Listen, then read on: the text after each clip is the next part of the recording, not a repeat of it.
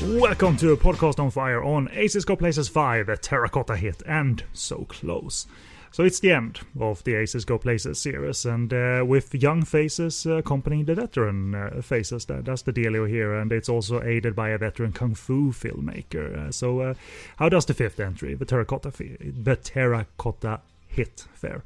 So we'll let you know how that works out, and also with a little help from Columbia TriStar, Corey Yun does impeccable looking girls with guns in So Close from 2002. And my name is Kenny B, and with me to close out the Aces Go Places series coverage, and I'm gonna make him stop his oogling at Shu K and the ladies, and that man is East Screen, West Screens, Paul Fox. Who do you prefer, Shu K, Chow Wei, or Karen Mok? Go. Oh wow, it's depends on which moment of the movie I'm watching. If we're talking about the movie in particular, I'd probably go Karen Mok if we're just looking at filmographies in general. Cool, and welcome back, Paul, and congratulations in the timeline here. You've had a newborn enter the world, and congratulations to that. And I'm also glad that you're home safe and sound after heading out of Hurricane Irma's way. Yes, thank you indeed. We dodged a bullet, and the family is safe and happy and healthy, and we couldn't really ask for anything more at this point. And before we get going with our review of Aces Go Places 5, let's do some really quick contact information. And for all your Podcast on Fire network needs, go to podcastonfire.com, where this show on Hong Kong cinema new and old resides, along with all our other shows on a variety of cinema from Asia, whether Japanese, Korean, sleazy, ninja tinted is something that's up your alley. I hope we have something that suits you, and we do bonus episodes every now and again, so check that out. If you have any questions or feedback, especially on this series, Aces Go Places, it's a series where I actually love this quite a bit. If you ask someone, you poll people, what's your favorite Aces Go Places series or movie in the series, and you rank it from 1 through 5, because no one is including 97 Aces Go Places, so let's just get that clear right from the bat. That one does not belong. Which one doesn't belong? 97 Aces Go Places. That one is out, not Team Tam. But anyway, if you ask people of what's their favorite movie in the series, you get a variety of answers, which I always completely love. People say 5. 5 is the best one. The series got better and better and better. People say 1. People say 4. On one particular day, I can say for myself 1, 2, 4, 3, 5. On another day, I'll say 1, 2, 3, 4, 5. 4 movies I quite like, and the fifth one, which we'll get to. So, off the cuff, Paul, what's your favorite Aces Go Places movie today?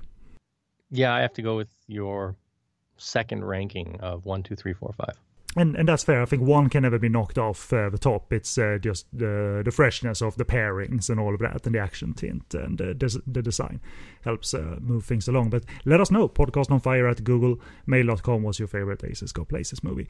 And join us over on social media. Click the various buttons leading to initially Facebook. You can join our group once you're on Facebook. It's called Podcast on Fire Network. Click the Twitter button on our site to follow our tweets. Click the iTunes button to follow our feed and subscribe, and click Stitcher Radio. But regardless, Stitcher Radio is the place where you can stream our shows, either on the website or the application available on the Apple App Store or Google Play. And my site for reviews of a variety of Hong Kong and Taiwanese movies. I'll throw some ninja in there, I'll throw some category free in there, I'll throw some inappropriate children's movies from Taiwan in there. And that's SoGoodReviews.com. My video reviews are placed over at sleazykvideo.com. I recently won a big battle, Paul, over Fortune Star. I don't think Fortune Star realized they were in a battle. Quick story. I got a copyright strike, 2, on my YouTube channel with my basic video reviews. And I speak over fairly random clips, no audio from the movie, and that's the review. And I place purchase links if there are places still where you can purchase these movies. It essentially, that copyright strike meant that I essentially uploaded the whole movie. That's the way they saw it. So I contested it. When you can, via YouTube, you put together some material that this is fair use, and they forward it to Fortune Star in this case. They have about 10 days to counter. Guess, do you think I heard anything from Fortune Star, or was there any back and forth in terms of, we see it this way, I say it this way? Do you think there was any back and forth? Survey says no.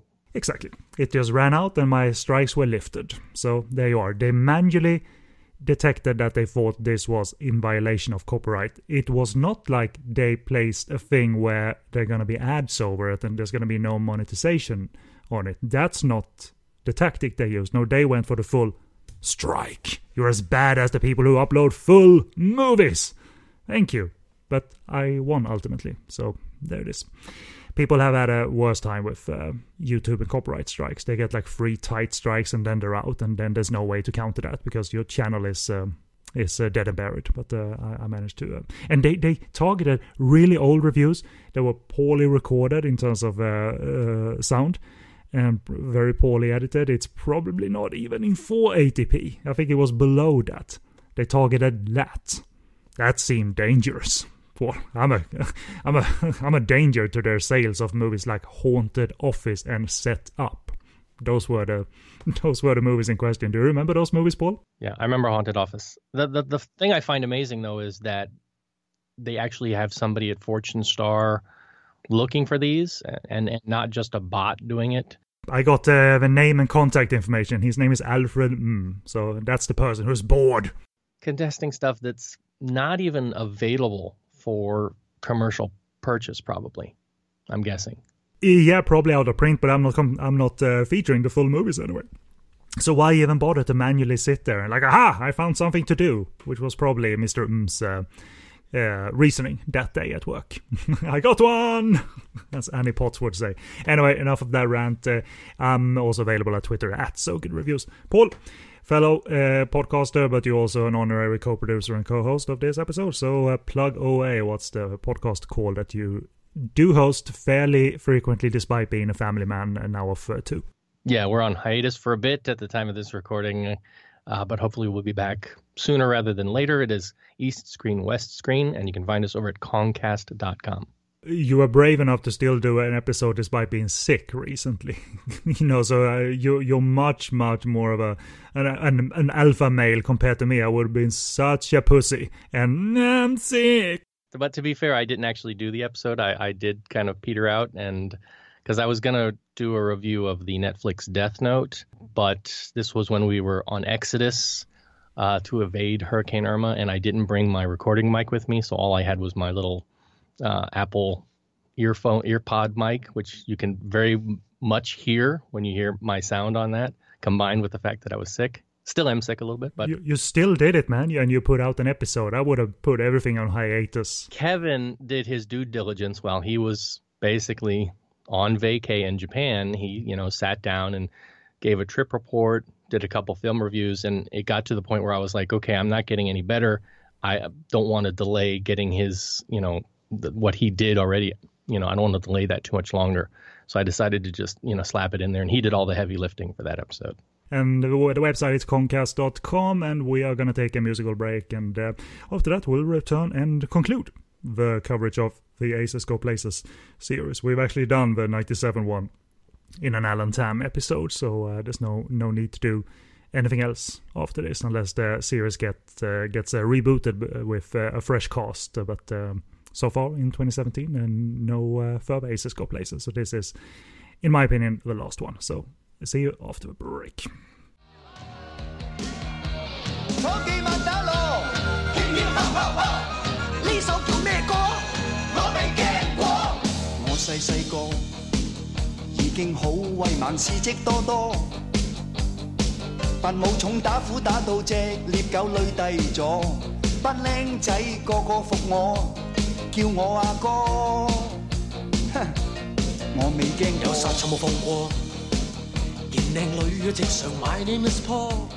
And welcome back, and the first review of this episode is Aces Go Places 5, a terracotta hit from 1989, and plot from the City on Fire review of the film. The plot itself sees King Kong, played by Sam Hoy, and Baldy, Carl Macka, down on their luck, disowned by the police and living separate lives.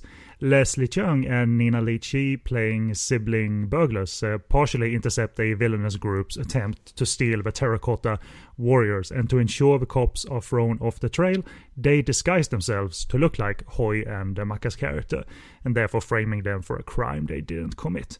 Ending up in possession of the Chinese Excalibur, events culminate in both the old Aces played by Hoyen Maka, and the new aces, Leslie Cheung and Nina Lichi.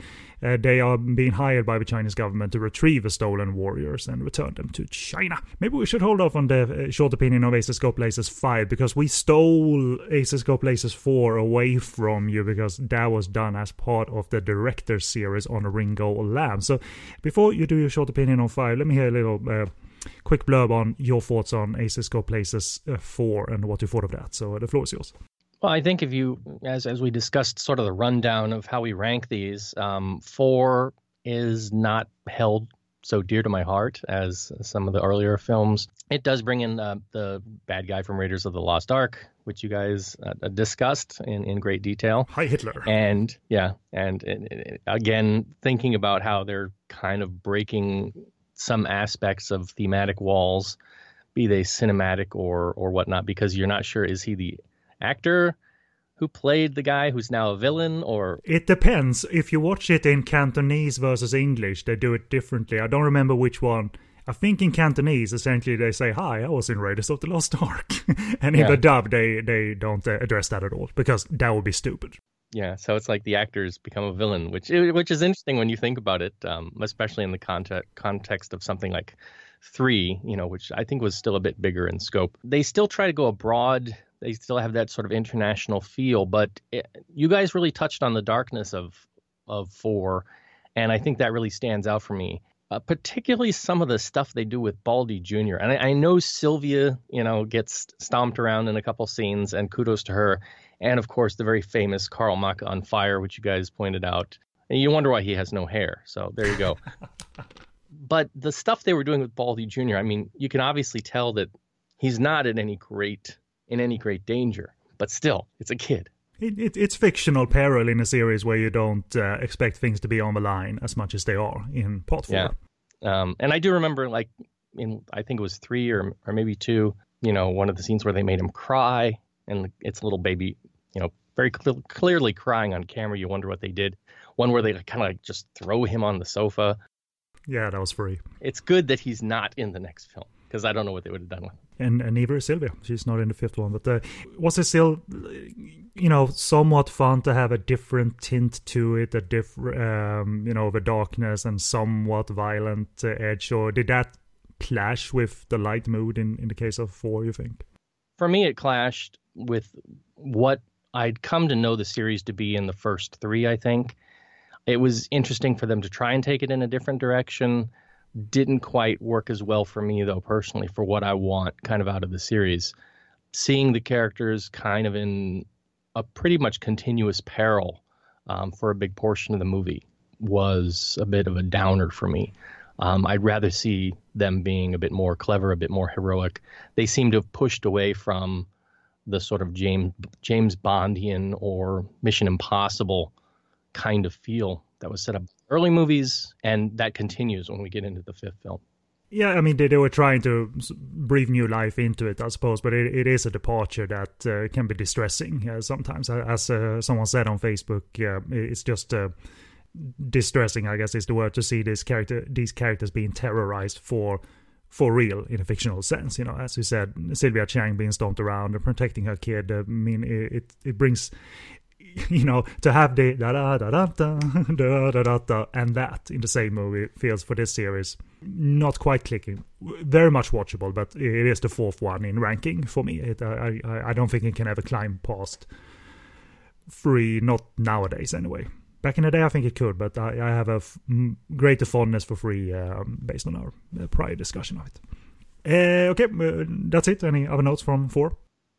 Not really. I mean, again, it does call into question, because they throw, you guys mentioned Sally Ye in there, and sort of, again, positioning King Kong as kind of this James Bond character who, if you remember in the early films, he goes gaga for girls. Whenever there's a girl in the room, he kind of, they use that against him. He kind of loses his sensibilities. They move away from that characterization a little bit, and here it's kind of, she's following him around, calling him, Logong or hubby all the time. And, I like seeing her on screen, and, it was a quirky performance from her. It just, again, a lot of it felt like they moved away from established characterizations of the characters early on. And for me, that's what I came to know and love, which is interesting because when I came to the series, I actually saw 5 first in the cinema, and I would only later be able to go back and watch them in order. And so 5 was my first exposure. I mean, we'll talk about it. It's kind of weird because, especially when you see like the characters putting on masks of, King Kong and Baldy, and you're not really sure what's going on because you haven't seen the others. It's kind of, Oh, wow. weird to figure things out. Not only are they bad masks, but you have no idea why in context it would trigger the plot. It would, I suppose. Well, we can lead into your quick opinion of 5, therefore. So you have the floor still. What do you think is short of the last one? Yeah, again, my least favorite of the series. I don't think it really holds up well for the era or in contrast to the earlier films. It does have some good segments to it. Again, we've got Lau Kar-leung as the director here, one of my favorite Hong Kong film directors of all time. And he has elements that come through here, but there are other elements which I think are perhaps not his forte, not in his wheelhouse. Some of the car scenes I'll talk about, for example, and some of the other things which I think just kind of fall a little bit flat. And again, this one goes a bit further, again, with the theme of putting the characters in peril rather than having them be these kind of sort of aces, really good at what they do, Mission Impossible kind of stuff. We lose Sylvia altogether. We lose Baldy Jr. As some of the comic relief. That gets replaced by Nina Lee, who I'll talk a little bit more about later. Well, it gets replaced by boobs, and that's not her fault. That's the makers going for that kind of joke because that's how they see her, boobs. Unfortunately, that's a kid. That's like the second movie Lau Kar-leung has made where Nina Ricci is either beaten or they play the jokes of her that way. So yeah, she gets a lot of abuse in the film. Yeah, I suppose so. But, not a keen to Tiger on Beat, of course. That was worse. Anyway, for me, it is the weakest entry in the series for me as well. I think the banter between Sam Hoy and Carl Macka, it's not as fresh anymore. It feels like it's going on repeat. There's no fresh wave of their fun interaction this 5th time around. And the new faces, they're given very little to do, unfortunately. You would think that Leslie Cheung and Nina Ricci is going to be, at least quite okay. But I don't think they're given much to do, especially Leslie. I think is very anonymous throughout the movie, unfortunately, because I'm a great fan of Leslie.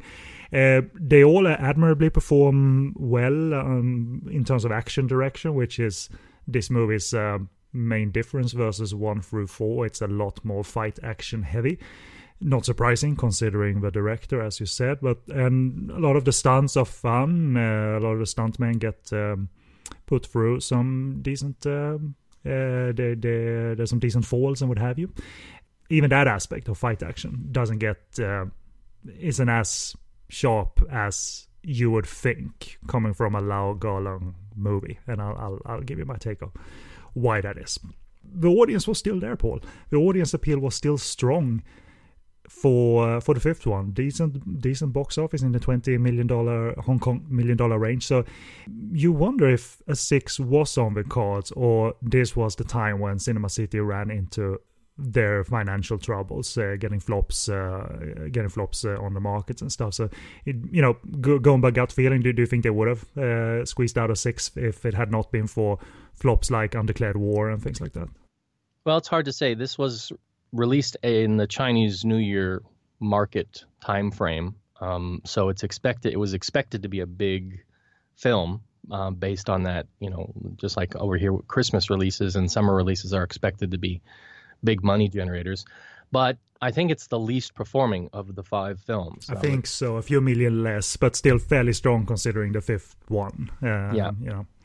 But because you think about like the 3rd film did, I think, Hong Kong 29 million back in 84, the first film doing 26 back in 82. Those are pre-inflation numbers. So probably not performing as well as they had hoped. I kind of get the feeling that maybe what they wanted to do was continue on with Leslie taking up the key role. But there's a thematic problem here with this film that I think perhaps sidelined it altogether. It moves away from the international to a more China-centric thing because you've got the storyline involving the Terracotta Warriors. You have Conan Lee coming in as Chinese Rambo, as this, officer coming to try and recover the stolen goods. And there's a whole segment that we'll get to taking place in the mainland, which is interesting. There's also a final thing at the end. It's kind of got a very everything's okay, China is good. And then when is this film done? It's done early 1989. And just a few months later, you're going to have Tiananmen. And that's going to throw a lot of this sentiment right out the window. So I'm not saying that's the reason why you didn't get another film, but I think that might have been one factor in it, that they just decided, didn't perform that well. Where some of the themes we were playing with, they're just not there anymore. Yeah, I mean, looking at Undeclared War, that was Cinema City expanding internationally in a different way, and it didn't work out. I think it was the year after, and I think they had another flop on their hands. I think maybe the Choi Hak movie he produced, the Raid, they might not have performed well as such either. Fairly big budget movie, so there were a string of flops there, just like DMB had a string of flops that sank the company early 90s as well. So who knows? And we had to wait until 1997 when someone decided in post-production that we had made an Aces Go Places movie. And look how well that turned out. I mean, full disclosure, it seemed universally hated. I did not like it at all, 97 Aces Go Places. Did you ever sit down with it at some point? Once, and I never felt the need to watch it again. Yeah, certainly. That's hard to disagree with.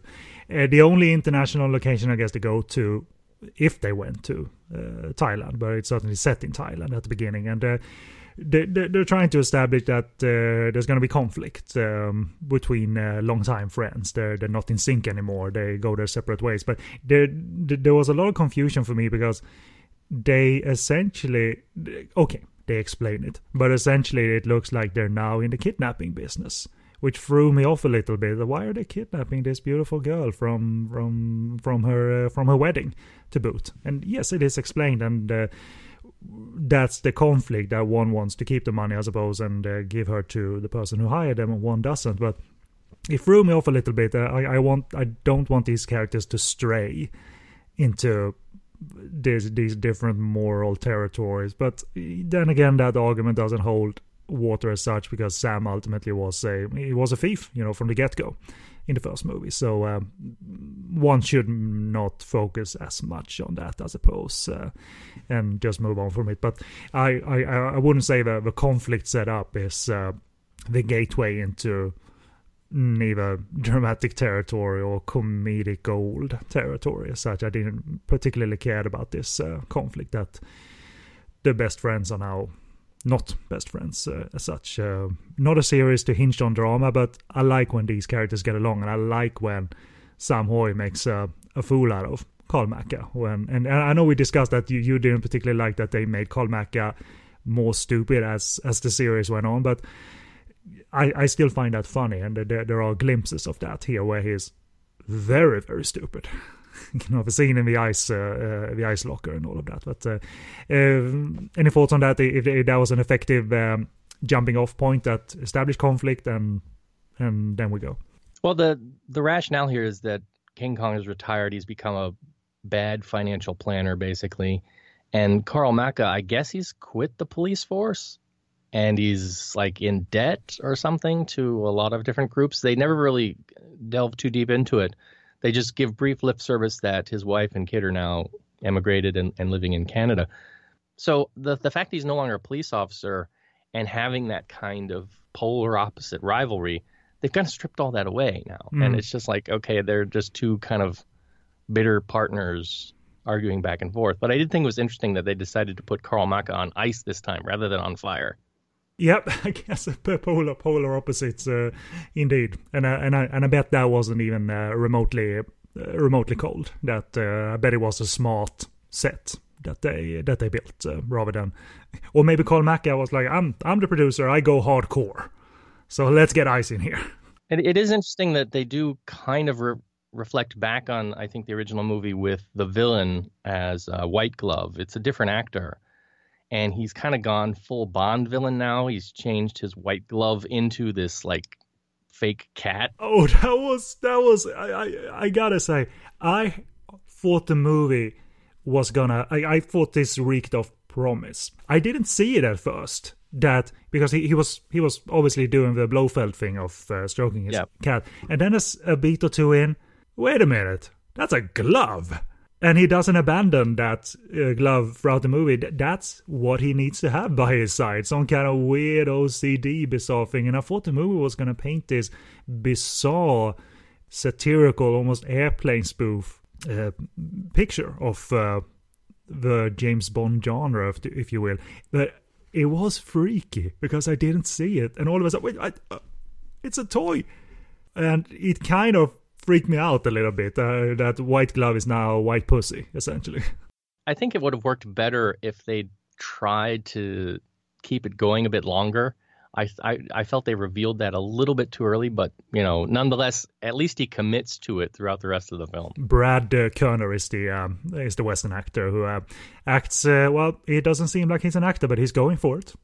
He wants that sword. He wants that sword. Indeed, and we get to hear his English voice in the Cantonese language track too, which is always a bonus, so we can enjoy the ludicrous nature of it all. And that bizarre tone, I thought it was going to lead into the fact that when Leslie and Nina pose with the masks of King Kong and Baldy, those very bad masks. I mean, they don't look convincing at all. I thought, is Lau Ga-Lung and crew and writers just completely making a parody of the genre, that you got the white pussy villain, you got the bad masks, and that's our stance on humor here. But I don't know if it is or it was. And then therefore you might think that plot point is not very well executed because those masks look incredibly bad. No one would be fooled to think those are human faces unless they were cut off human faces, right? Like it's a Texas Chainsaw Massacre style. We took their faces off. They're really going dark this time. Yeah, so it's a little bit strange. I mean, it was cool to see these. I mean, you didn't see it this way the first time around, but now that you've seen 1 through 5, it's cool that they went for a new generation of stars, I suppose. I like Nina Ricci, even though they used her in a rather cheap way here, and certainly in other movies. And Leslie we of course love. So there's opportunity there. But how did you think they used the duo, Leslie and Nina, ultimately? Yeah, I mean, it's interesting because Leslie at this point was really rocketing up. He wasn't quite there yet in terms of some of his appeal from, I think, like Wong Kar-wai films and whatnot, but he'd already done Chinese Ghost Story, and he was a well-known face now. So for them to kind of put him in, part of me again thinks that's their plan was to have him maybe continue on with the series. But poor Nina Lee, she gets so much abuse. She gets kicked in the groin at one point. They talk about feeding her to the sharks, and then there's a gag about, sharks don't breastfeed. They shoot her through a cannon, and she is supposed to go over the fence, but she ends up hitting the fence, and of course there's an outline of her and her breasts in the fence. So, just like Roadrunner, Wile E. Coyote stuff, waka waka. Which isn't too bad because they combine it with when Leslie gets shot out of the cannon. That's ludicrous shot across the water or whatever it was, and he lands perfectly in the house on the other side, like it was planned mathematically. And that was part of that promising ludicrous tone. So even that Nina Lee boob joke that you just explained, that could be part of that tone, but they don't really cement that tone very well, and it's not a through line that the movie chooses and comes out as winning because of it. Not even when they introduce Conan as Chinese Rambo, it doesn't really, everything doesn't land, is my point, I think. Yeah, but I give kudos to Nina Lee, who would also, for those who don't know, would retire and become Mrs. Jet Li. Still is, right? Yeah, I believe so. She, she really goes for what she can do in terms of some of the action and set pieces, and she's game for it. It's unfortunate that a lot of the time she gets, in the roles that she got, she was kind of treated like a lesser Amy Yip from Amy Yip's comedies, where it's a lot of gags about her physique more than anything. But I do think she has a good sense of comedy, especially if you look at stuff like The Fun, the Luck of the Tycoon and things. She could pull comedy really well. And here she's being asked to do some comedy and some action throughout, and I think she handles it with both skill and grace at times. So, game is a good word for it, and I'm sure she was aware of what jokes surrounding her and directed towards her would play with the audience. I heard somewhere she's mainland Chinese, right? Yeah, I think she's from Shanghai, and I think that was some filmmakers thought that if we make fun of that and treat her bad in movies, in our Hong Kong movies, audiences will eat that up. And I've heard experts talk of that was, as bad as that sounds, that was a direction for some productions here and there. Like, feature her and make these jokes, and that's going to be gold. And you can look at actresses like Lydia Shum, Fei Fei, or Sandra who were able to kind of say, all right, this is what they want to do with me. I can either be hurt by that, or I can embrace it and take it on and make a lot of money and win through the system. And I do enjoy her. I mean, she's in Stone Age Warriors with Fancy Wong and Elaine Loy, and running away from some wild African animals, if you will. And she's mistaken for a prostitute, I think, in Twin Dragons. So she, even in the beginning 90s, she's even for charity, essentially, she's made to look like this, I suppose. Any brief thoughts on how they use Conan Lee? Because he was a star that I think burned some bridges along the way, thanks to Ego. But certainly made a debut that was very well received. Ninja in the Dragon's Den, and I thought he worked well with Chow Yun-fat in Tiger on Beat, directed by Lau Garlung as well. But any standout points for Conan being the Chinese Rambo plus a little bit of an action presence here? Yeah, I mean, he's kind of doing his thing that he gained some renown for, being big and bulky and muscular and flexing on camera. And that works well. The line Chinese Rambo gets, I think, a good laugh even today. Is it a better joke in Chinese, you think, or is it essentially the same? I think it's pretty much, it comes across as the same.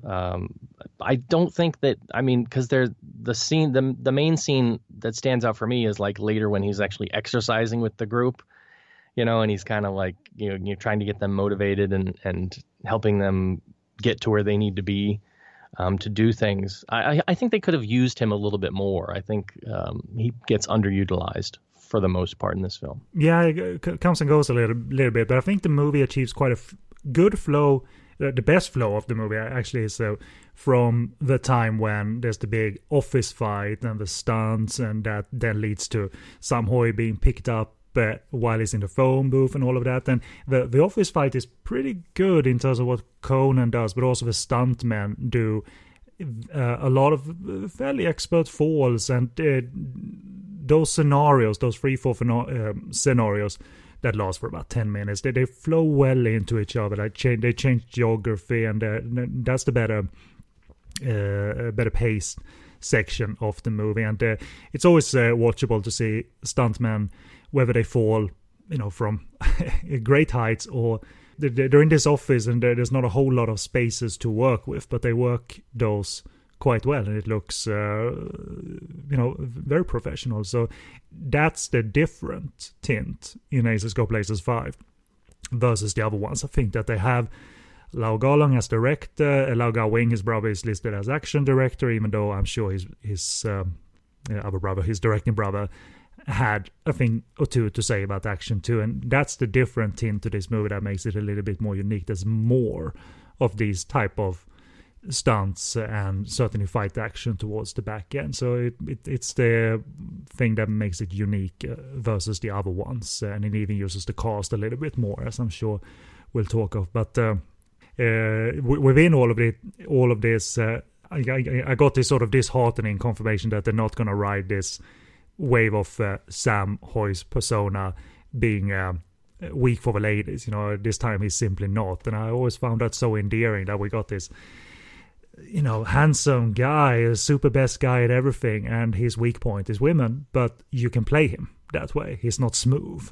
You can play him. You can manipulate him. And I thought by having that removed, it's a role that therefore the fifth time around feels a little bit more repetitive and even anonymous in certain sections. So the movie has difficulty finding its prior sharpness, despite that good action scene that starts in the office, goes to the scaffolding, the phone booth that takes Sam Hoy to the bad guy's lair and all of that, and then we see poor Carl Macka playing a mahjong by himself, which is probably the funniest sight in the movie in terms of, oh man, he's down on his luck, he's playing mahjong by himself and talking to himself too. So I thought it was the best stretch of the movie. Anything you want to say about that? Was that a highlight, that stretch of the movie that featured those different scenarios? I think for me, I'm a little bit more focused on some of the stuff that they do when they go into China, and again, sort of the East versus West fight scene, which we'll talk about in a bit. It's interesting that you do point out kind of how far removed Sam Hoy's character is as King Kong from the earlier establishment. Part of me, as I was watching this again, I was thinking, this really feels much more like a Jackie Chan film. And you could very easily have put Jackie Chan in as Sam Hoy, and the effect kind of would have been the same, because he doesn't really feel like King Kong here. The stuff we see in the early films, the gadgets he uses, all the techno toys and all that stuff that builds really up to a pinnacle point in the third film. We don't get any of that here anymore. So we get a Lego phone, and that's it. Yeah, yeah, that's about it. So yeah, it's just a shame that it feels so interchangeable. I mean, it's not that it's a bad film. It's got quality. It's got production value thrown in there, much like you would see for a big action or a big Jackie Chan film for the era. It's got, the stars, the cameos, all of that going for it. It just really feels like they decided to go for that rather than sticking to the established universe. The stunt focus that is there in terms of vehicular stunts, it's professionally made, but it didn't spike in terms of excitement here, or where we get bike stunts, or when there's a car chase where the car is driving on two wheels, and the banter between characters as they are doing it. I didn't think that was new and exciting anymore. It was I had a little bit of a deja vu, but not in a good sense. I've seen this, and it's not new enough anymore for me. And sadly, it's not done very well either. When you think of, Lau Kar Lang in action, you tend to think of the martial arts segments, not the car stunt work. And I think here that really shows, because there's a great bit where the four of them are in this small car. It's a close-up shot of the four of them. They're arguing, and I think Carl Macka's trying to drive, and they're fighting at the same time, not really fighting, but kind of like slapping around each other. As you're watching the shot, if you've got a lot of cinema experience or watched a lot of movies or behind the scenes, you're thinking, okay, this is, they're being pulled by a crew car, right? And it's just, they're not in any danger at all. It's just the camera's there close up on them. But then they pull back, and you see, no, there's no crew car. There's nothing guiding that car. It's Carl Macka at the wheel, turning away from the wheel at times. I'm the producer. Carl Macka driving a car on fire or something. Yeah, I don't know if they had the car on remote control or how they did it, but for that era, that was a pretty great bit that made me go, wait a minute, wow, okay, I don't know how they did that now. But then it's followed by a very sort of typical car goes up on its side on two wheels, but the camera work is really badly framed, because you can actually see the shadow of the railing system on the other side of the car that's keeping it propped up as they go for this sort of long shot. Then they do a reverse shot, and very briefly you can kind of see, again, the equipment on the underside of it that they're kind of using.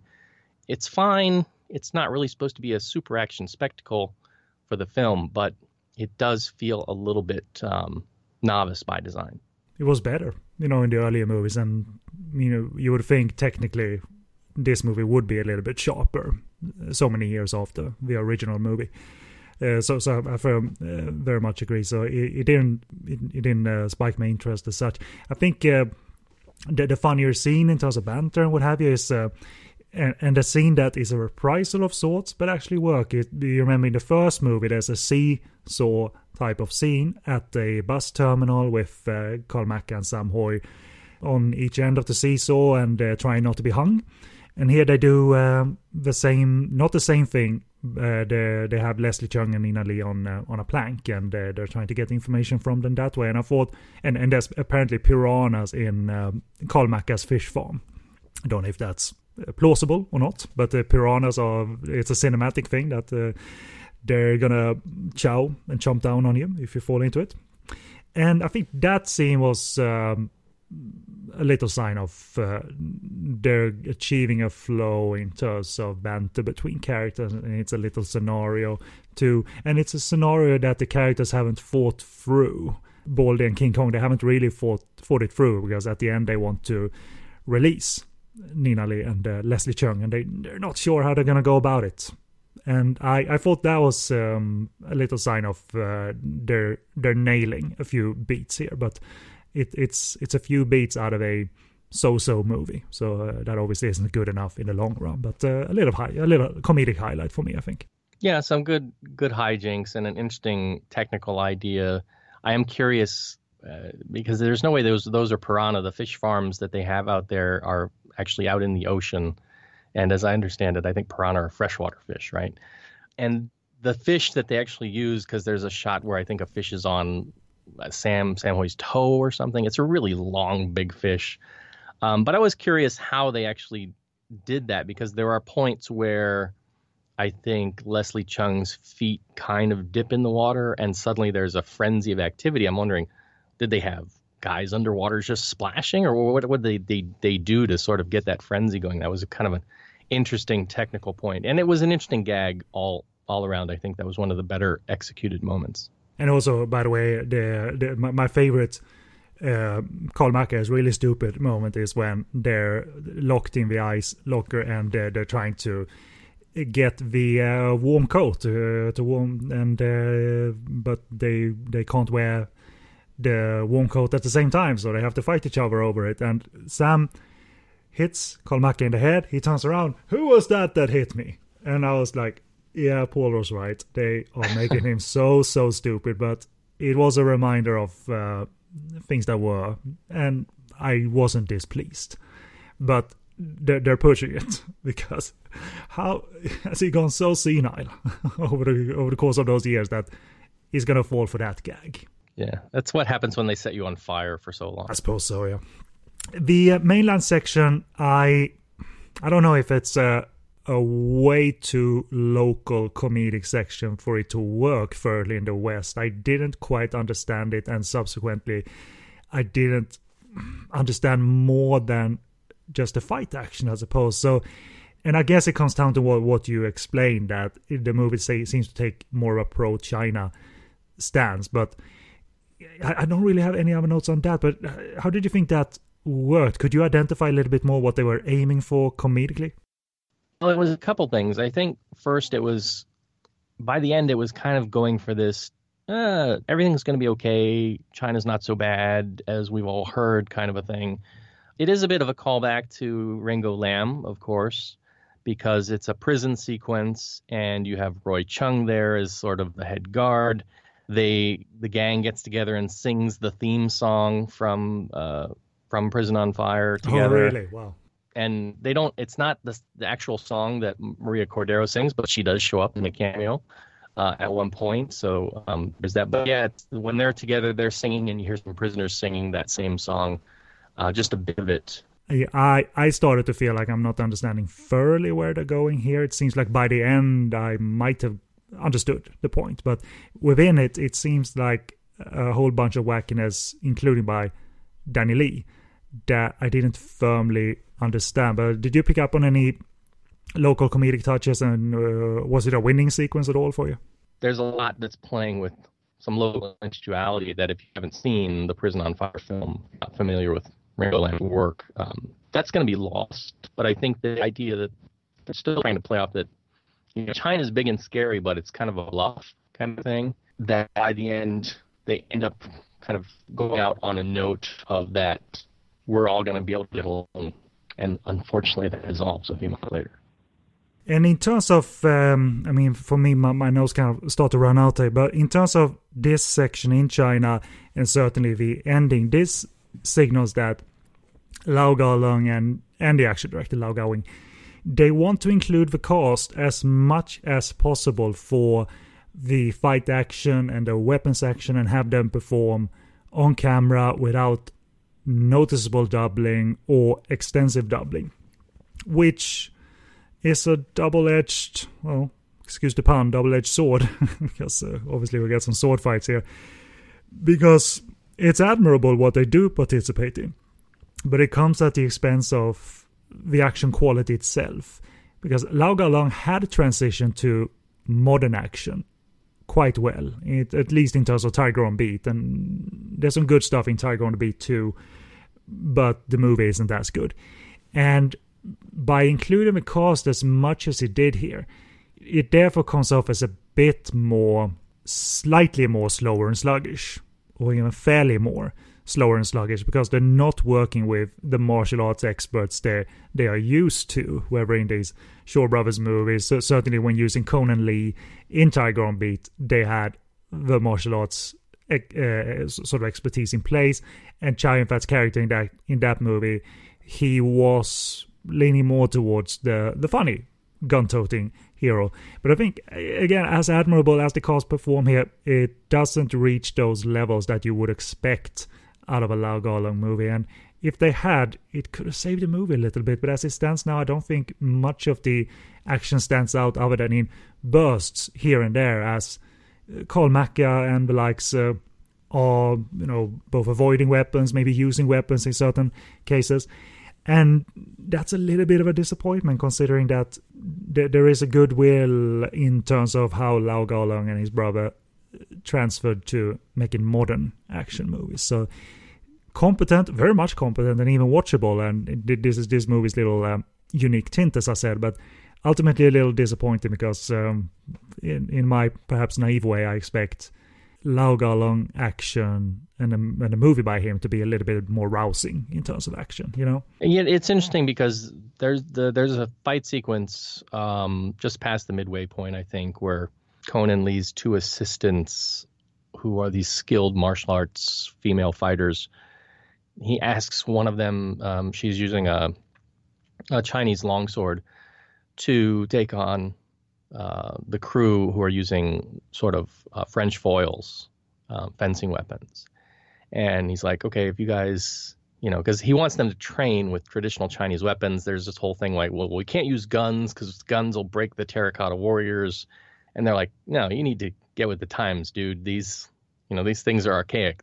We don't need to learn these things. So there's this whole sort of East versus West pair-off, which is interesting. I mean, it's an interesting segment, and this is something he's done before, sort of different pairings of martial arts. You go back to like Legendary Weapons of China or Heroes of the East, and it's an idea he's played with, and he's never really taken the position that China weapons are the best. He's always, to me, come across as, if it works, it's good, regardless of where it comes from. And even sometimes he's taken a non-violent stance within all of this. Remember, Heroes of the East, I don't think anyone gets killed, because that's not the intent of it all. So here it's interesting that it's weird because it's like many against one. She's using a longsword, but she clearly loses. I mean, if they're really just going for, the idea of competition or even, getting wounded, she loses flat out early on in a couple places, but they, kind of keep fighting. What's the statement he's trying to make here with this whole sequence? Maybe he's positioning himself as, I must transition. I need to go and flow with times, but I'm not abandoning tradition. Like these things come and go. Traditional filmmaking, if you will, and traditional martial artistry, that comes and goes. And now we're leaning more towards, the gun generation, if we wanna simplify it. So because I picked up on that too, that he's either very sad that this transition is happening, but on the other hand, he had made those Tiger movies and seemed quite comfortable mixing and matching action tactics in those ones. Yeah, and I think for me that's one of the more interesting choreographed sequences And like you said, he's dealing with, actors who are not. I mean, Sam's, he's done Swordsman. He did Dragon from Russia. He can pull off action. He's not what we would consider like a Jet Li or Donnie Yen level martial artist, but I think he can be shown doing action on screen and have it be believable. You also have Leslie and Nina Lee and Carl Maka thrown in the mix. So given that, I'm okay with the sequence. It's not as exciting or dynamic, of course, as if you go back and look at, Gordon Liu or some of the, people he worked with early on who were trained and what they can do on screen. And to be fair, if I'm being honest, it is the action highlights are here. They are the better parts of the movie because I admire the cast for being able to take part in so much and visibly so without clever or even not so clever doubling. It's just my God, I wish this was a little bit of another notch on Lau Galung's belt in terms of I made another good transitional piece in terms of modern action, but it isn't up there with Tiger on Beat or anything. Yeah, so it's me merely maybe looking at it from the wrong sort of standard because they are very, very admirably put to use here, I think. Yeah, and I mean there are a couple of good, really, by the end, the sort of the big showdown in this warehouse. Everything happens in a warehouse, right? There's a couple good pair-offs. Carl Maka ends up fighting against Deborah Grant in a sequence that's really well done, I think, and it's got comedy thrown in there, but it's got some decent action. And Mark Hoden, who plays one of the thugs, he actually takes a pretty big fall onto a crate that I don't think you would have gotten away with in a Hollywood film, but it's like one of those things you look at and they go, "We want you to fall from here onto that thing and just do it." Well, he'd worked with Sam. I remember an interview with Mark where he talked of making Skinny Tiger, Fatty Dragon, where Samuel just flat out said, "I'm gonna, and I wanna hit you in the face." And okay, I know it will look the best in terms of cinema because Samo is the man. So full contact it is. I think that, in all honesty, I think that was a light today for Mark, that the fall you're talking of. So, you do get moments like that in there that are still, when we think of Hong Kong cinema and this era, they're still going for it. It may not always come across as ultimately memorable compared with other things, but it's still there. Yeah, I agree very much. And if you want to see it, in my personal opinion, that is what to look for, I think, this time around. Those are the highlights and the direction. You can appreciate that this movie takes that direction because it had not been present as such before. So it's I think it makes it requisite, especially if you made it 1 through 4 and still find all of this likable to a degree. Then you should not, by any means, skip Terracotta Hit. My final note is that I've never seen this English dubbed. It was not released in the Mad Mission Anchor Bay box set. They only have 1 through 4. So that might not have been dubbed by Atlas in that case. It was their prints and presumably their dubbing, but I have seen footage of this movie being dubbed, if my memory is not mistaken. Paul Fonarov had a show on Hong Kong TV for I don't know how many years, but for a while, and he went behind the scenes on movies. I've seen behind the scenes spotlights on Fong Sayok and seeing behind the scenes spotlights on, I think it was Paul Fonarov's program, but in any case, I've seen a dubbing featurette that had the Westerners dubbing Aces Go Places 5. I'm gonna take a chance here. I think I might have seen Western actor Pierre Tremblay being one of the dubbers for this, or one of the dubbers for The Killer. I'm not sure because I've seen footage of that being dubbed into English in Hong Kong as well. So, that will be in the availability section, that there is no at least readily available dubbed version of Aces Go Places 5 as therefore Mad Mission 5. So I just wanted to throw that out there. But that's otherwise the end of my notes. So what else do you want to say about the Terracotta Hit before we bid adieu to Aces Go Places? Yeah, no, it's not a great film for the series. It's an okay film for the era. And if you're a completionist, just watch it and try to glean from it what you can. Yeah, that's very much fair. And as for availability, a little bit of a repeat of what we've said before, but this is a Fortune Star title in Hong Kong, and they have put out the series on Blu-ray 1 through 5 and in a Blu-ray box set as well. This is probably an upscale from the standard definition DVD versions. I've got that DVD box set. As for the DVD box set, if you can still find it, that looks good, but it contains, the Blu-ray box set contains remixes only. The DVD set says it has original mono for all the movies, which is not true. I think 1 and 2 have original mono options, but the rest of them have downscaled versions of the new Dolby remixes, which they're not the worst that Fortune Star have produced, but they are distracting. But listening to the mono tracks is actually not a good option, because 3 through 5, that 2.0 option, have these either delayed sound effects or they've layered in sound effects twice. So essentially, if someone gets, hit once, you hear it instead, which is a strange anomaly. And of course, that isn't present on the 5.1 version of the track.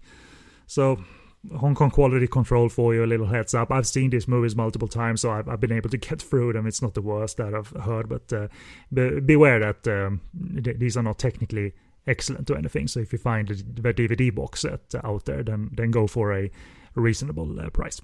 So, but only for such Foley, obviously not for dialogue or anything, but only for such Foley. So who knows how that happened? But I'm not surprised, because the quality control over at Fortune Star and whoever they work with, it's not sharp at all times. It's actually not sharp at all. I've had run-ins with them personally, and I have stuff to complain about still. So there it is. That's why they target you on YouTube. Yes, you complained about our down mixes. We paid some good folks, tremendous folks, the best, to do this stuff, but there it is. But we are going to take another musical break, because why shouldn't you play music when you review So Close from 2002? Because it chooses a piece of music and does so, writes that wave of that particular music choice throughout the movie. So why not play a little bit of that piece of music, and we'll identify it as best we can after a break as we talk So Close from 2002. Why do birds suddenly appear every time you are near? Just like me, they long to be close to you.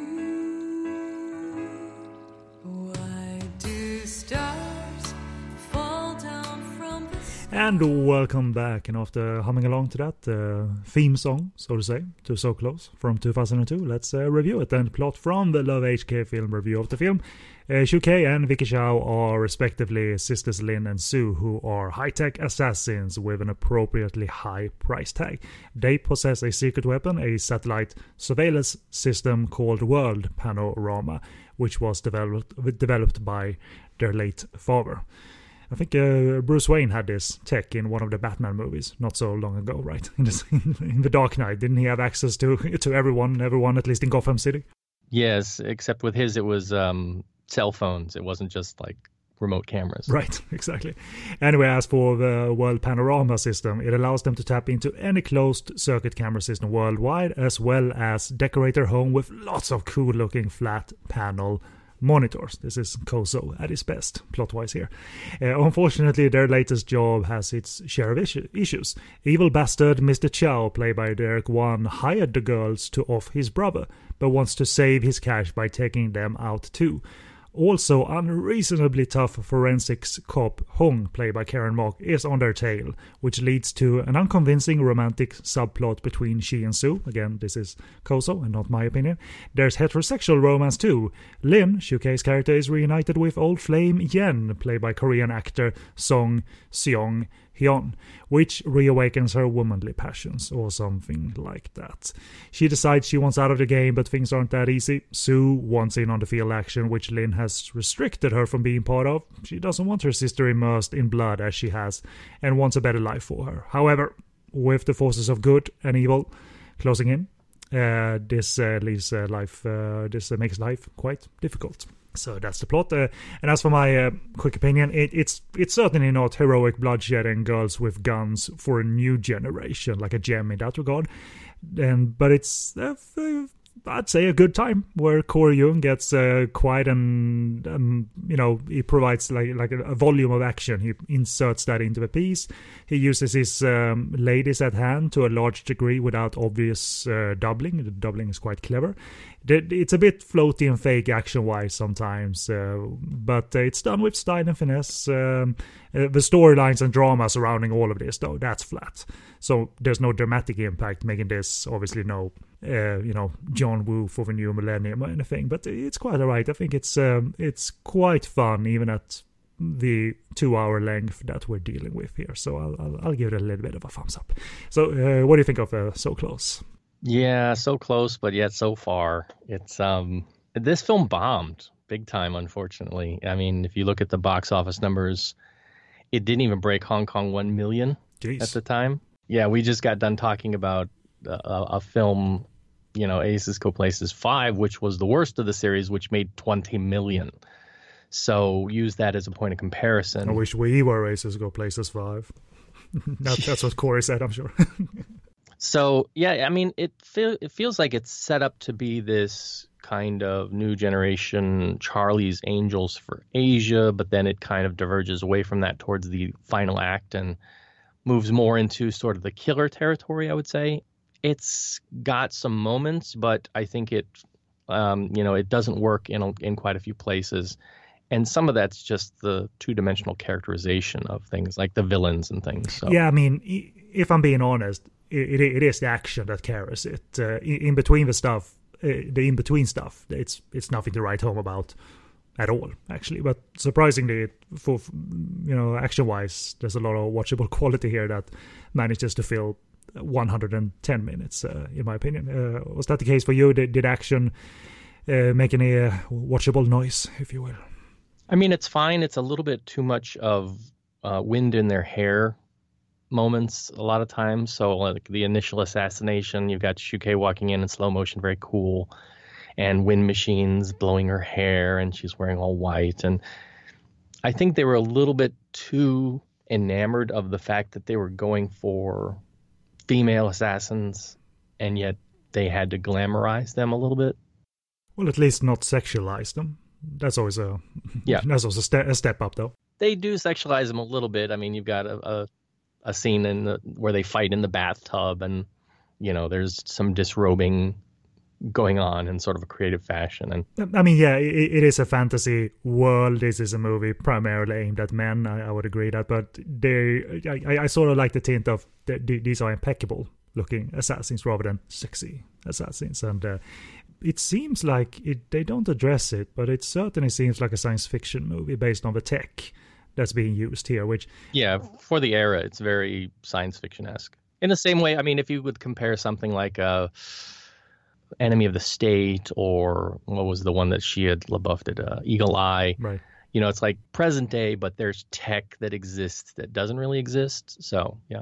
Yeah, and also that leads to the movie's visuals being very noisy and flashy, and they're using whooshes as part of scene transitions. So it's not the most clever take on filmmaking vision, certainly, but when we get into the movie fast, it's part desperate imitation of Western Flash, I think, but at least for the second half, Corey Yun focuses on elements that are closer to home, i.e.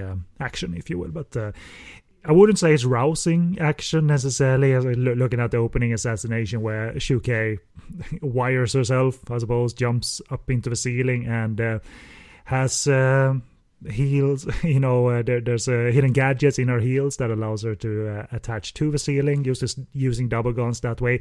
But Corey, he executes this, it's on screen, but it isn't done in a very hard-hitting way. It's more smooth and floaty, and sometimes a little bit too fake, because the CG isn't very convincing. They use a lot of glass that flies around in slow motion as Shukei flies about the scene, but obviously none of that glass cuts her, of course. She can navigate through that glass, without a scratch. I don't know, it's kind of humorous, I suppose, that introduction of that these assassins are perfect beyond belief, and that's what we're gonna convey here.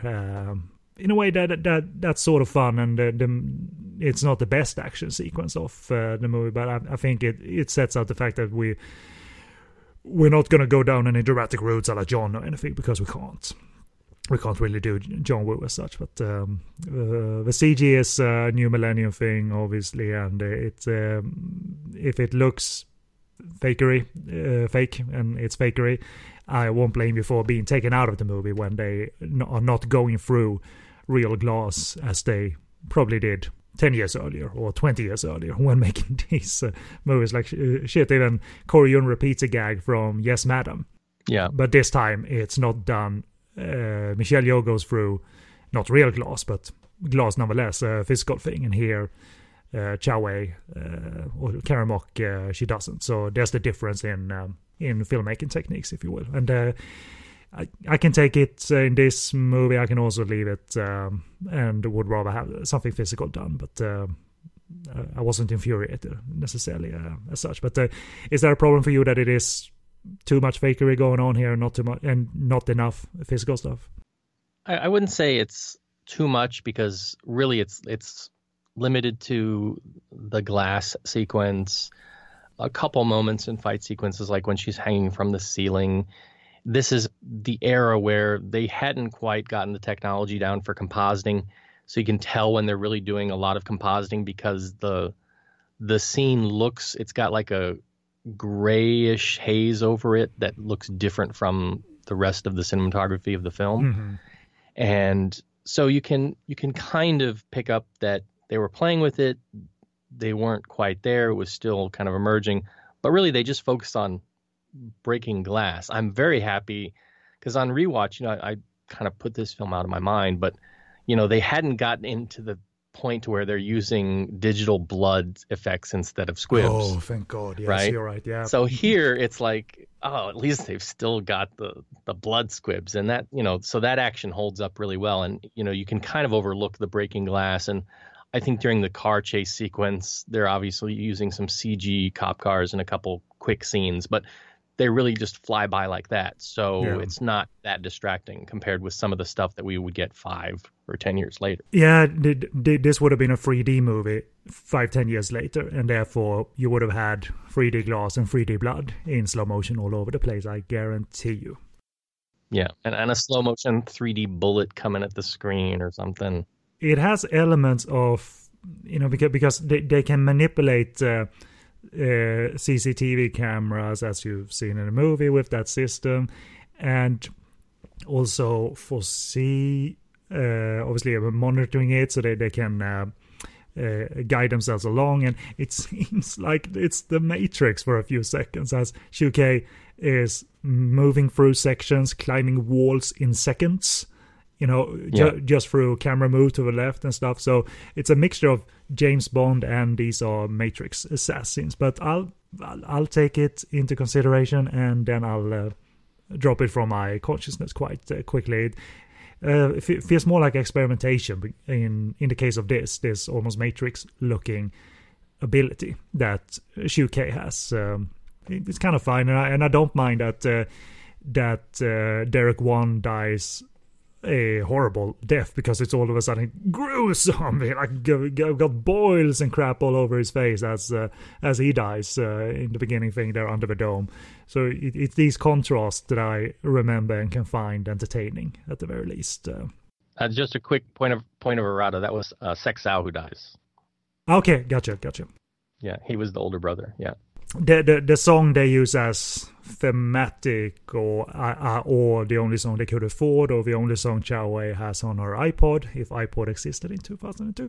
But I had to look this up. But they use, I think it's an original, but I'm not too sure. But it's I believe, according to research, this is a song called "Close to You" by the Carpenters. And just to put everything on Front Street here, we said certain elements are certainly two-dimensional and flat, and even good actresses sometimes can't elevate basic material, and Xiu Kei is a good actress. Chow Wei, I'm not sure she had proven herself in terms of taking drama roles. I don't know if Goddess of Mercy was after this or before this, but certainly Xiu Kei's romantic relationship with our Korean actor it's Days of Our Lives stuff here, and even the score sounds like ripped straight from that day's episode of Days of Our Lives, and it doesn't do the movie any favors in terms of getting an emotional hook into us that I want out of the game because I'm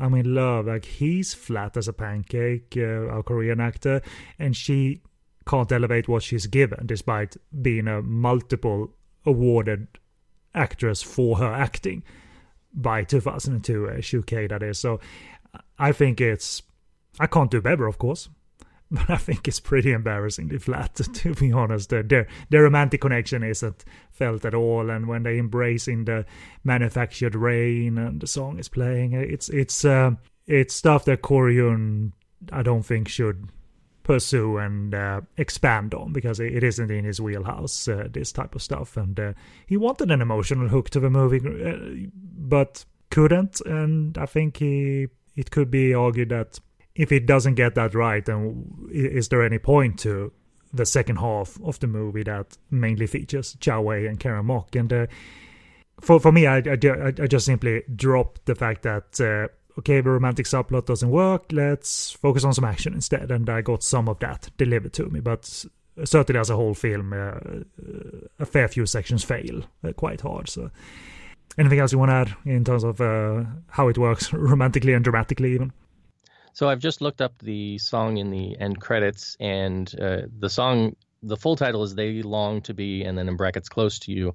And it looks like it's performed by someone called Corinne May. So it's not the Carpenters version, which I guess is the more popular version of that, I believe. But that's the one they're using here in the film. In terms of like the use of it, and again, trying to solidify this kind of, what would you call it, a gomance, this girl's romance between Karen Mok and Zhao Wei. Is that the Urban Dictionary term for it? I just made that up. I don't know. Okay, gotcha. Opposite of romance. I don't know. Okay. The idea, though, I liked some of the playful moments they had on screen, like when they're in the music shop, and then, you know, a bit later. I just don't think they really got into it enough, and maybe, like you said, it's not Korean's strong suit. So. Well, at least spoilers a little bit, but at least it's not a hint. It's almost conceived, this lesbian angle, if you will. You know, they do pay it off. It's not a little bit of undertone, but it certainly works better, that possible attraction, possibly not attraction, versus the Shu Kei relationship with our Korean actor. It's certainly a little bit, and I know I sound like a sleaze when saying so, I like the lesbian stuff better, but it is a little bit more playful, as you said. I think that's a good word for it. Certainly out of the three ladies, I think Karen Mok looks like she's given the most fun material, because she's a little bit of a, you know, she's one of the boys almost. She's a little bit annoying. She speaks her mind and plays these games with her partner, talking about like, when did you start masturbate, and just seems to have fun. And it's the more interesting character to follow because she has no filter, it seems like. And I really like Karen's attitude displayed throughout all of this. It's not classic material, but she doesn't seem shy about putting forth this attitude. They give her a little gratuitous "let's watch Karen Mok get dressed in the morning" shot, which seems a little bit out of place because she hasn't been portrayed as the impeccable supermodel. Which is fine, because I think, you know, it's like, if you look at the others, I mean, they throw Zhao Wei in the bathtub, as I mentioned, and then you've got a couple gratuitous shots with Shu Qi. So I mean, why not let Karen Mok, even though she's a tomboy, why not give her a moment? Sure, that? I didn't mind, and also I'm sure the on a cop salary she could get that view from her apartment, because it looked like the best view that you can get at that particular part of Hong Kong. And that was what I was thinking. Like she got it made, this lady. But hey, I haven't lived in Hong Kong. Maybe you can find that view. In terms of action, then let's just start with some basics. How do you think Corey uses the ladies? Because as you know, there's it seems like they perform the majority of the action. So does it give them therefore a lot of complex things to do, or what's your take on the action? If you think of, for instance, Karen Mock taking down these persons in the elevator initially, and maybe the girls fight after they exit the elevator a little bit later in the movie. So what's your thought on Corey's work with the ladies? And in some ways similar to what we talked about in Aces 5, where you've got at least not really known as being trained martial artists. Vicky Zhao, for example, came out of her stardom from a TV drama, I think, called Princess Returning Pearl in 98, 99, and that kind of shot her celebrity up. And so this was a prime introduction of her to the sort of Hong Kong audience, not really known as an action heroine into this. And so her, I think Karen Mock were, perfectly well with what they're asked to do. It is a little bit indicative of the era of the wire work not being quite as clean as what you see, a decade or so earlier. But it's still, I think they handled it very well. She's done action before this. Cruisers might have come before this, and a couple other things. So where I think it starts to fall a little bit flat is in some of the final sequences, where there's quite a bit of more MTV-esque editing going on to cover the fact that the girls are facing off with somebody like Kurata Yasuaki.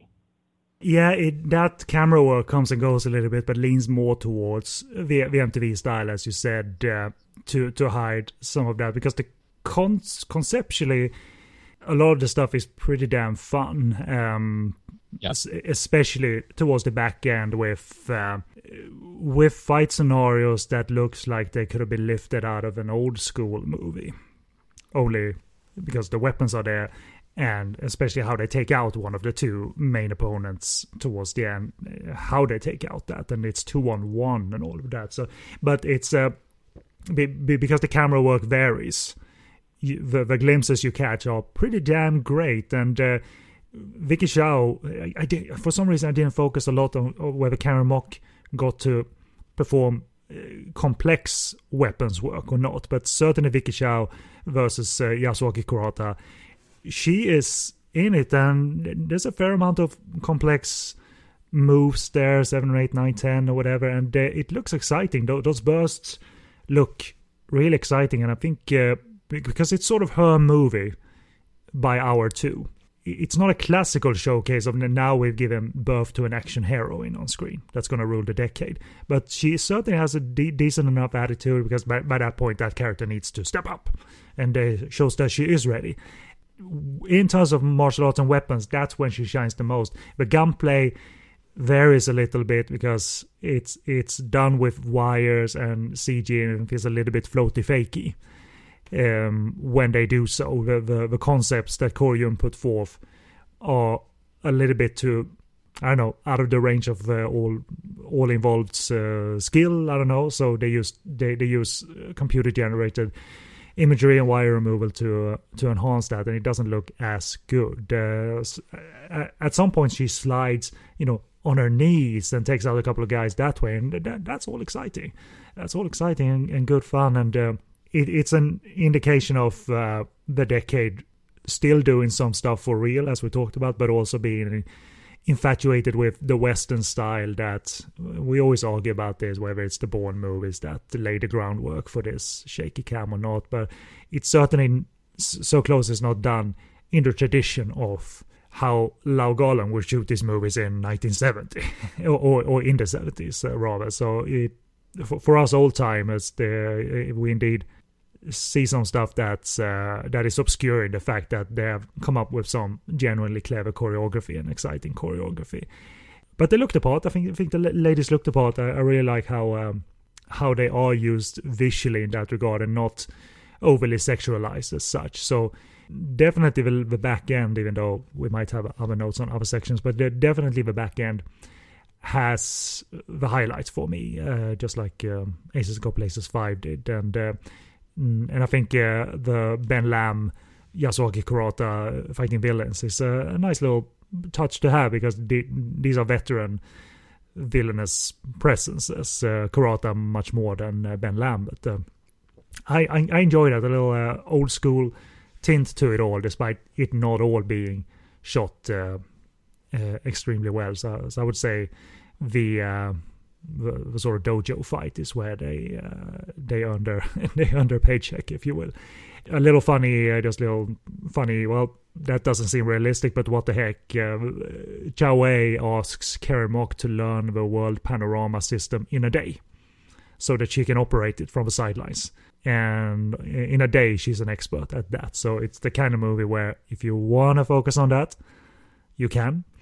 But you also need to do your best to go with the flow, I suppose. But I found that amusing. Yeah. That she's a well, they had depicted her as someone with she can sense her surroundings quite well and determine, what to do in surroundings. It seems like her it's extrasensory something. She's almost Sherlockian. She's got like a photographic memory, and she's got a lot of stuff going on. And I think I asked the question initially, out of the three ladies, I think Karen Mok comes out the strongest here. One, because I like her, I think she looks great, but also because the character is a lot more playful and a lot more vulgar in a way, tomboyish, if you will. But she comes off well, and I always say that my introduction to Karen Mok was kind of amusing because I saw her in a role where you hardly recognized her, and it was a God of Cookery. So to then see her in King of Comedy, oh, it was that lady. Yeah. She looks great. and they sort of share she and Zhao Wei share this kind of sisterhood symmetry, because they were both subjects of Stephen Chow movies that kind of made them homely at first and then turned them beautiful by the end. I'm not sure I have any other notes other than, it's all acceptable. I've seen it a couple of times. I always find it flawed but enjoyable, and despite its thoroughly flat sections in between, and which you'd hope that maybe writer Jeff Lau could have handled the directing side of it all. Maybe the movie would have come up as a bit more solid, but then again, this is how he wrote it.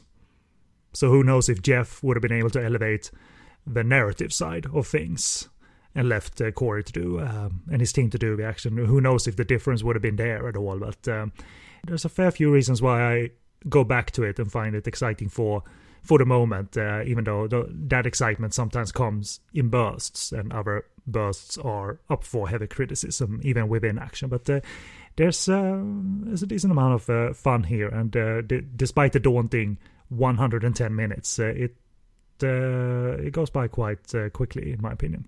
So I think I conclude my notes there. So I'll leave it to you if you want to say anything else, criticism or not. So I mean, it's really just about the action. The story just is really. I mean, even the backstory of the girls, how they become a killer. It's just like they give a 10-second description, and it's like, okay, there's nothing more to that. I mean, how did they get as good as they are? It's never really given much screen time at all. Even Karen Mok, throughout most of it, she's this sort of righteous cop. And then by the end, where I really think the final act is really just a play on the killer, because at one point she says to Vicky Zhao, it's like, I'm not going to help you kill people. And then the whole last act of the movie, she's going around killing people. It's really just like, okay, yeah, There's hardly substance and nuance akin to what came out of dialogue, like, you're an unusual cop, well, you're an unusual killer, akin to a killer. There's hardly subtext to come out of that. I mean, I'm not defending Jeff Lau when I said that, well, they weren't trying. In reality, I think they were. But in the end, who knows how seriously they were taking this on set when all was said and done. Maybe Jeff was content with just writing some killer stuff for Corey to do, and that would be fine. We know Jeff Lau can vary in quality, whether as a writer or director. Yeah, it's fine overall. Unfortunately, it's not a film that works super well in either language. I saw the Cantonese dub when it was on screen, and for this viewing, I've watched the Mandarin dub. It is good to hear a couple scenes where it sounds like they went for sync sound with some of the Zhao Wei and Shu Qi interactions. But in other scenes, it just doesn't work. There's a cameo by Tats Lau who comes in what's a very funny sequence in Cantonese, just doesn't play well in Mandarin because his humor is vocal. It's all about the way he vocalizes in Cantonese. He's a slightly silly informant. That's his little bit. It was quite a fun reveal. That I don't know if they asked him literally, like, how do you know this stuff? And he opens up his coat and he has all these walkie-talkies presumably tuned to police frequency or whatever. Like, I know everything. So a little comedic tint that the movie wasn't aiming for necessarily, but Jeff wrote something. Tats was available for that 10 minutes and off they went. Yeah, so it's a shame that they just didn't go full sync sound with everything and just let, some of the girls speak Mandarin and the other actors speak Cantonese and just do a dub for Song Sang-hun when they needed to, because he didn't actually have all that much screen time. And I mean, I ragged on him, and for good reason at this time, but I asked our friend Paul Quinn of Hangul Celluloid whether he has, any credits to his name and if he has developed as an actor. And he said that most of his success is still in TV, but he provides some good movie performances every now and again. So while he's not the star of the Korean scene nowadays, but he has certainly kept working at his craft. And now he's 40 years old and still doing his thing. And, he's a handsome guy, but material isn't here and he still looks a little bit, the new pup on the scene. I think they might have cast him based on TV success in Korea. So they were trying for some Pan-Asia appeal, and there's some cut footage as well, I believe. Maybe not a sex scene with him in UK, but in the trailers you see them lying in bed together, so there's some more stuff there, but he's certainly not given anything to do here. But that was it. I mean, we can talk the availability because it feeds into that discussion of language, which is a little bit of a distraction and a shame for the movie. This was produced by Columbia Pictures Asia division, as were a couple of movies at this time. I don't even remember that, but they were producing a wide variety of movies that then got wide distribution as a result. I mean, you have this one, you have Double Vision from Taiwan with Tony Leung and David Morse, Lu Chan's film Kekishili Mountain Patrol, Missing Gun, I believe, again Lu Chan, Big Shot Funeral, Donald Sutherland, directed by Fang Xiaogang, Warriors of Heaven and Earth. So they were pushing for attempts at quality material being produced, and there was quite a lot of varied material, but I don't think they were achieving huge box office success across the board. Out of the ones I've seen, I think Double Vision is the better example of, in that case, the melding and merging of East and West, in that case, with that serial killer thriller with Tony Leung and David Morse, and directed by Chen Kuo-fu. It also got quality DVD releases as a result, in a way, that and globally to a degree. But as for So Close, Columbia indeed did put it out on video across the world. And if you want to pick up any release, make sure it has both Cantonese and Mandarin, and do what silly old me did and switch between the tracks. So whenever Shu Kei and Chow Wei has scenes together, switch to Mandarin, because a fair amount of those scenes are in sync sound Mandarin. And when Karen Mock are interacting with cops and what have you, then switch to Cantonese. And even the businessman and Mr. Chow and all of that, those are Cantonese scenes. Tats Lao scene is in Cantonese. When Chow Wei and Karen Mock are dominating the screen for the ending, I think it's all post-dubbed, but it sounded to me like Karen Mock dubbed herself in Mandarin. Yeah. And presumably it looked like she spoke Mandarin on set, which begs the question, wasn't she good enough at Mandarin? So couldn't they have had sync sound that way? But it's only noticeable because it's still a modern movie, so we sort of expect it to not sound fake. But it certainly does. I mean, Stephen Chow, at least for 2 movies, speaking of Chow Wei, managed to argue that why make a fuss about the fact that people are speaking Mandarin at one end and Cantonese at one end. Because if my memory is correct, that's what he did. His scenes with Vicky Chow, him speaking Cantonese and her Mandarin, there was no deal made of that. And it worked so much better for it, I think. Yeah, and I think in Shaolin Soccer, actually, he plays up the the notion of a Cantonese speaker trying to speak Mandarin as a short gag at one point too. Which I wouldn't understand and will never, because I can't be taught anything. Is your Cantonese strong enough where you can pick up a larger percentage of verbal gags versus when you didn't know Cantonese, or how's your skill? Yeah, I think as I go back and rewatch stuff over time, there are more things to notice, so it is helpful. But I'm still nowhere near. I mean, there's still a lot of stuff that just flies right by me. If I can just be an advocate for a moment, there's a world that opens up when you learn more of the language. But there's also I'm a lot of stupid, stuff. Paul. That's the problem. There's also a lot of stuff too that is so contextual. I think of the gag from Kung Fu Hustle when Yunhua and Yunchu sit down with the villain Lang Sulang at a table towards the end, and if you follow the translation, I mean, it was a good attempt by the translators. What they end up translating in the subtitles is she says something like, I'm Helen of Troy, and Yunhua says he's like the Brad Pitt character. I forget his name. It's like, okay, that's a good translation, but if you listen to what they say in Cantonese, she's saying he's Xiu Lang Ngui, and he's saying he's Guo Yi, the two characters from the Return of the Condor Heroes, made famous by like Andy Lau and Louis Koo, I think, and other players, and the comics and everything. So there's a cultural context there too that sometimes just you really can't translate, because Helen of Troy is not really, the same kind of level. At any rate, the availability section for So Close, it's available here and there at a reasonable price. On eBay, I saw a cheap copy of a release. I don't know if it has Cantonese or Mandarin, but if you look at the Amazon Marketplace, because the DVD is out of print, the prices are way too high. We're talking, I saw someone selling a DVD of So Close for $70 and 40 and over 100. So it's a shame it's not being repressed even in America. $15-20 if you want to watch it, that's fine. But keep it at that is my recommendation, and wait for a better price to come along. But anyway, we are done, and we're going to wrap up really quickly.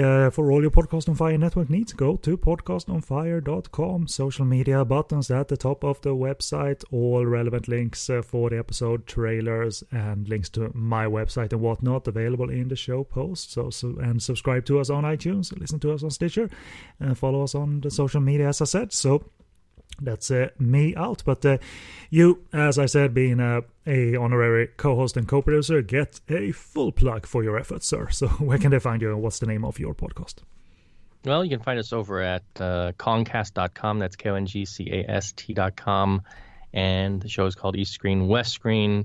By the time you're hearing this, hopefully we've had some additional content come out. I've got some plans for some slightly different content to carry us through this sort of what would have been a hiatus period in the old days, as we try to, keep producing some content, but I try to also keep my family life somewhat stable. Yeah, no one would blame you for reducing production that was already at a high rate, Paul. So you're excused. You got 2 ones to look after now. Such is the life of a podcaster. And also, no luck in seeing movies close to you. You still need to travel a couple of hours if you want to see an Asian movie of your choice on screen. If I can, there's been quite a couple of Hong Kong films that have come out of late that I've really wanted to see, and nothing's playing, even with the lengthy drive that I can attempt to make to see some stuff. Nothing's been playing here locally, so it's hit or miss now with current releases. Keep an eye out for, and by the time you hear this recording, it's certainly out, but keep an eye out for Donnie and Andy, Chasing the Dragon. Yes. Yeah, it's US rights are already secured by Wellgo, I believe. Yeah, I was quite surprised because Andy's one that just came out, The Adventurers, I saw trailers for. I would have thought got play, but got no play. But anyway, keep an eye out if you are in the States in terms of Hong Kong movies on screen. Wellgo is a good company to keep track of, because they jump on rights early on, and like Hong Kong premieres could take place almost at the same time as US premieres, or vice versa. So keep an eye out for that. But anyway, thank you, Paul. It's been a pleasure, as always, this concluding the Aces Go Places series and talking some girls with guns I love a new millennium, no matter how flawed it is. So thank you very much for that. Thank you for having me, and thank you for sticking with me with my raspy voice and my robotic internet connection. Yeah, well, it's the price we pay for not opting to do this eye to eye, but there it is. But at any rate, I've been going to be here with me was Paul Fox. So take us out, buddy. Sing the Aces Go Places theme a final time. Nope. Okay. Da da da da da da da da da da da. You should know it in Cantonese. Man. Or sing the Best Friend song. Doug. A friend, da da da da friend. You definitely don't want to hear me sing that. I always enjoy when I can hear Sam Hoy's songs in English. So someone did a comment underneath one of them, maybe the Private Eyes theme song, which I think is wonderful in English. That it's so bad and so poorly written, but I think when I listen to it in English, it's rather fun. It's matches the tone of the movie. It's grammatically correct, and Sam sounds like he has a wonderfully fluent voice. I know his brother Michael speaks wonderful English, so to hear Sam Hoy sing Hoy Brothers comedies theme songs in English is wonderful, and certainly when we get them in Aces Go Places, we hear them every now and again in the English dubbed versions, including the Friend song, which I believe is called Friend, Friend, Friend. There it is. Wonder what that is about, Paul. It's about setting Karl Maka on fire. Friends you need, it's the friends you set on fire, or something. All I wanna be is your friend, if you survive.